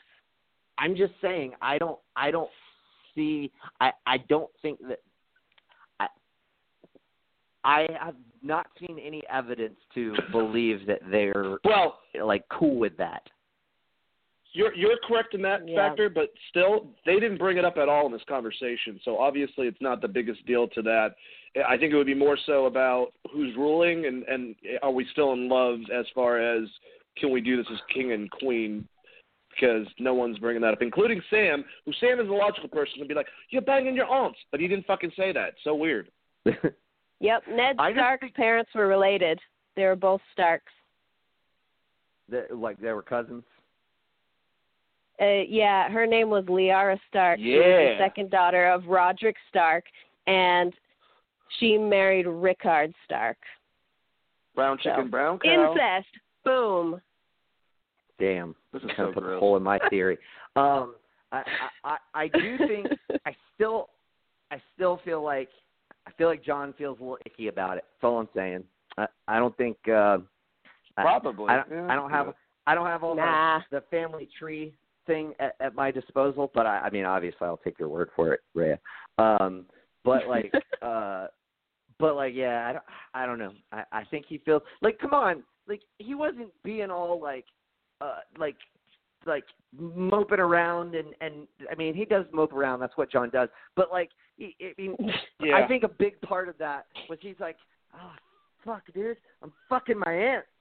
He's like, that's definitely going on in his head a little bit. I don't think he likes it. I think it has something to I think that's at play here, that like even if he's cool with her like being queen and doesn't want to be king and all that, I don't necessarily feel like he's going to be totally comfortable with being with his aunt. I think that he might have been worried about what Sam said, though, specifically about, like, do you think that she would do this for you? I think all that type of stuff is racing through his head. And the fact that he doesn't want to be king, and now he's like, technically he should be the next one in line, all that stuff. All I know is that if Emilia Clarke, if I had a relationship with her and I found out that she was my aunt, I would just say fuck it and just not even say anything. I'm just saying. I'm not for incest, but give me a goddamn break. Sorry. Yeah, no, I mean, I'd feel icky about it. But nevertheless, before we wrap it up here, we did a show.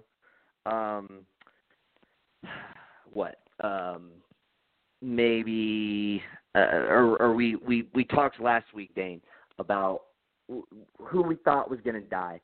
I want to talk about who we think is going to live. Who are you banking on to live in this next episode? I'm going to give you 3 to 5 characters. I don't want to box you in, but 3 to 5 characters who, like, you would place good betting odds on who's going to make it out of this next episode. And I want to do this. I don't want us to just pick a bunch of people down in the crypts, even though I do feel like they're going to get in through the crypts, and there could be some people who die there. But I want to talk about, since we're not talking about who we think is going to die, we're talking about who we think is going to live. Who do we think is going to live who's actually in the battle? 3 to 5 characters. Dane, you have the floor, sir. Both the Stark sisters, I think, are going to be alive till the end of this. Sansa and Arya, definitely Arya. Man, Tyrion and Sam would have been on my list, and I don't know if they're trying to swerve us, but both them being in the battle and saying certain lines in the episode made me think, they're probably going to fucking die. But I don't know. Well, but Tyrion's in the crypts, or at least that's where Daenerys told him to go. That's where Dany told him to go, but he hasn't been in the crypt since they hit. So I guess he's there technically, unless he goes running like a, I don't know how long it takes an imp to get from the top of a castle down to the basement. But sure. I'm trying to think. I think after this battle, at least, I think Davos will make it somehow. And I feel like after this battle, at least, I think that Jon and Dany will both survive because they got more shit to talk about, and this has got to go further to the end of whatever happens. But I definitely think Arya and Sansa are going to survive all the way till the end. Okay, and maybe so like if you had that, so like you throw out a few names here. You got, like, let me put it this way: your top 5 gonna live. Go. Now, when you say gonna live, are you talking about this next battle or all the way at the end? Yes. Yeah, episode's going to survive episode 3. Okay. So episode 3, I think Arya, Sansa, Tyrion, Jon, and Dany will all be alive after this. A lot of the side characters will die, but all of them will still be alive for whatever is to happen afterwards, whether that be more battle with the Night King or, Cersei and her forces coming to pick up the scraps or whatever. Yeah. Well, I'll allow it, but I do think both Sansa and Tyrion are going to be in the crypts. So, so I think you kind of cheating a little bit, but but hey, you also you're changing the rules a bunch. So, well, no, I said people who are actually in the battle, who aren't in the crypt, who aren't supposed to be in the crypt.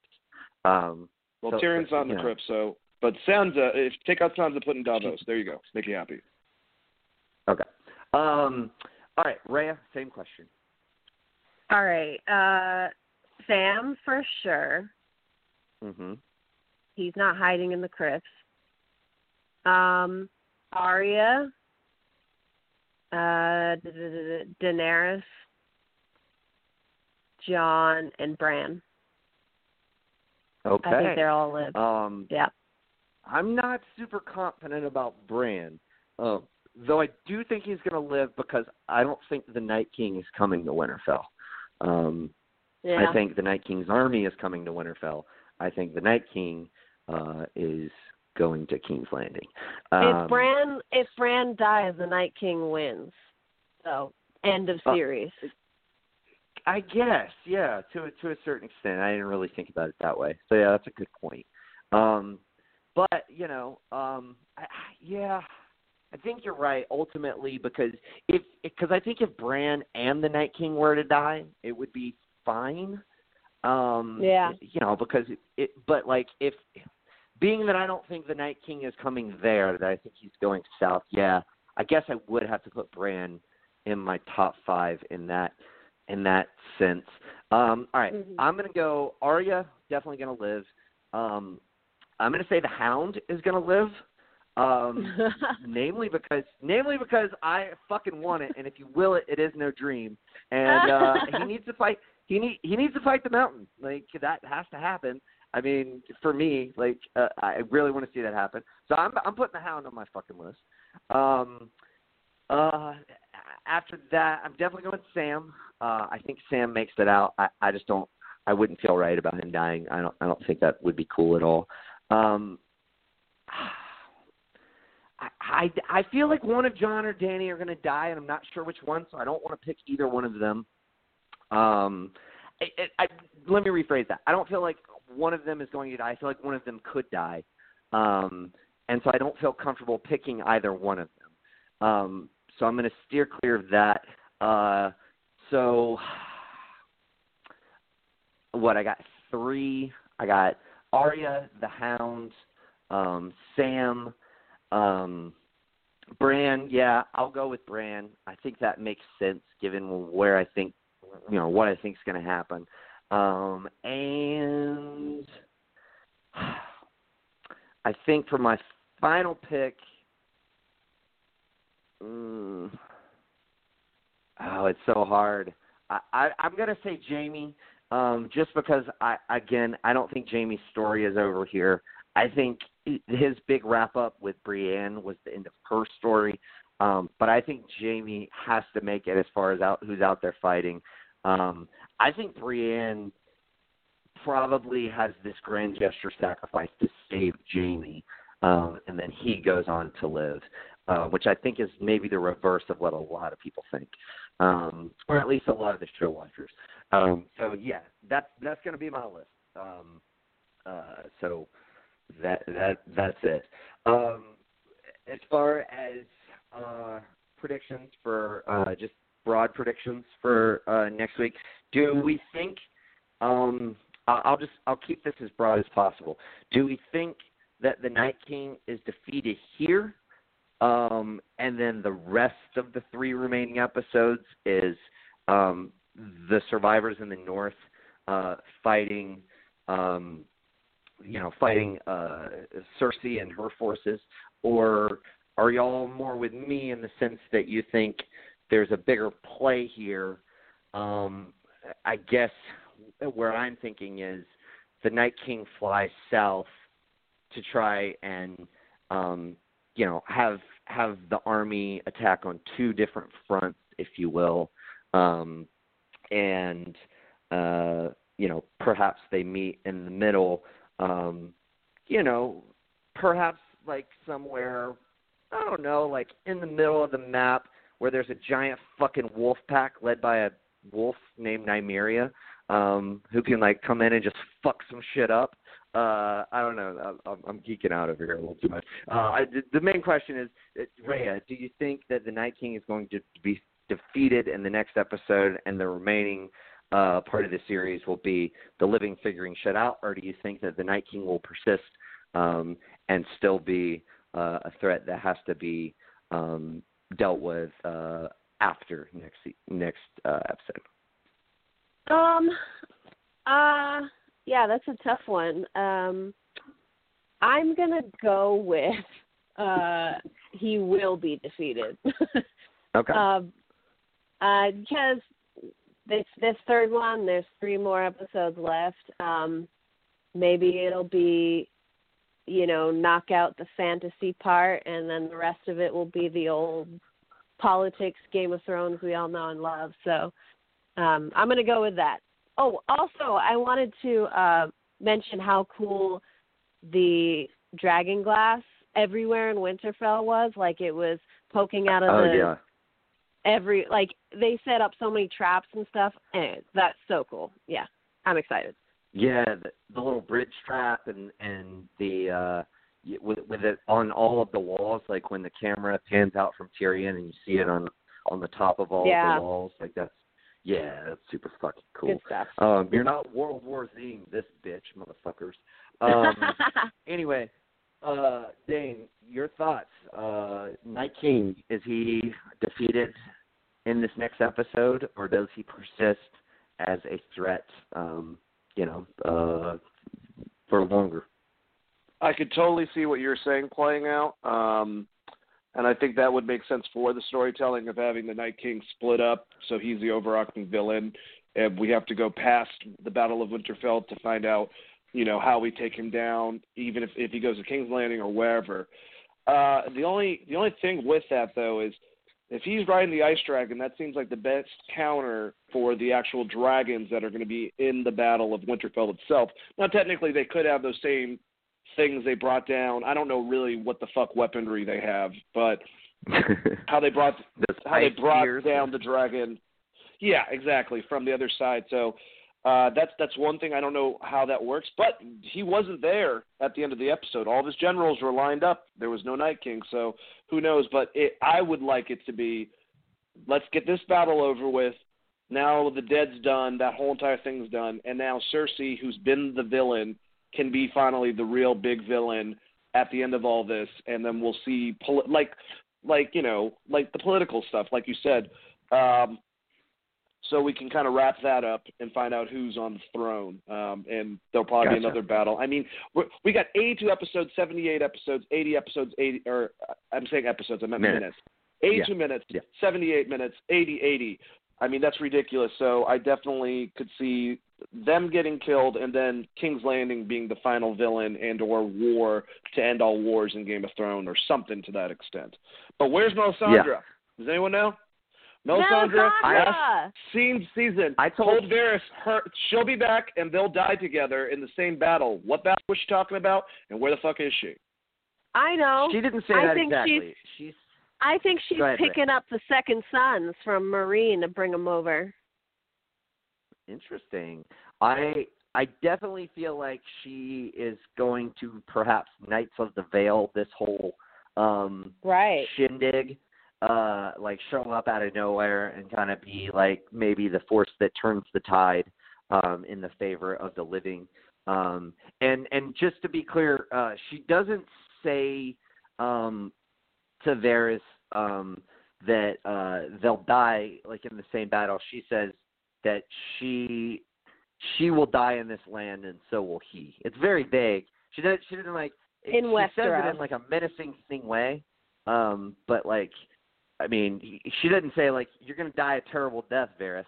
She's like, you're going to die here in Westeros, as am I. Like, maybe he doesn't, maybe he makes it. I don't know.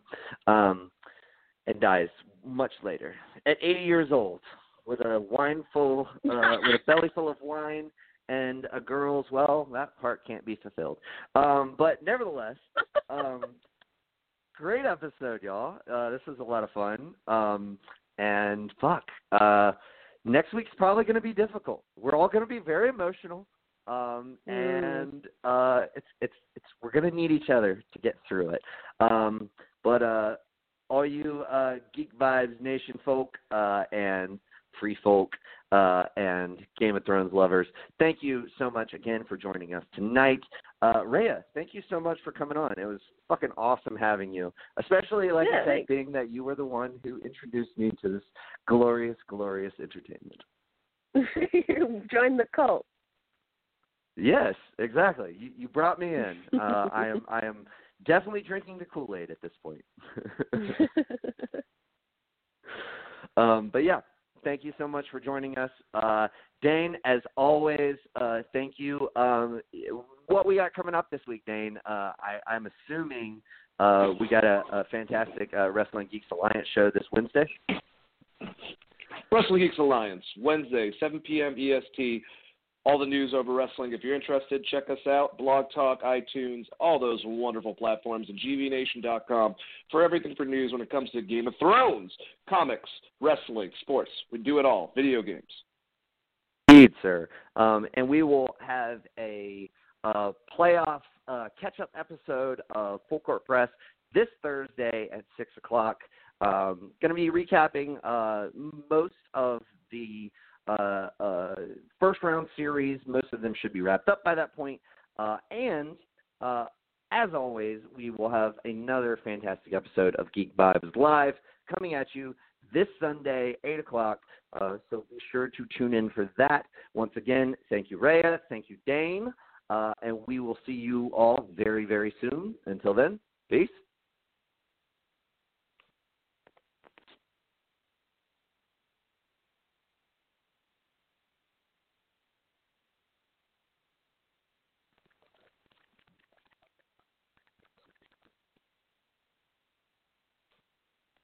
Say goodbye to your credit card rewards. Greedy corporate mega stores, led by Walmart and Target, are pushing for a law in Congress to take away your hard-earned cash back and travel points to line their pockets. The Durbin-Marshall credit card bill would enact harmful credit card routing mandates that would end credit card rewards as we know it. If you love your credit card rewards, tell your lawmakers, hands off my rewards. Tell them to oppose the Durbin-Marshall credit card bill.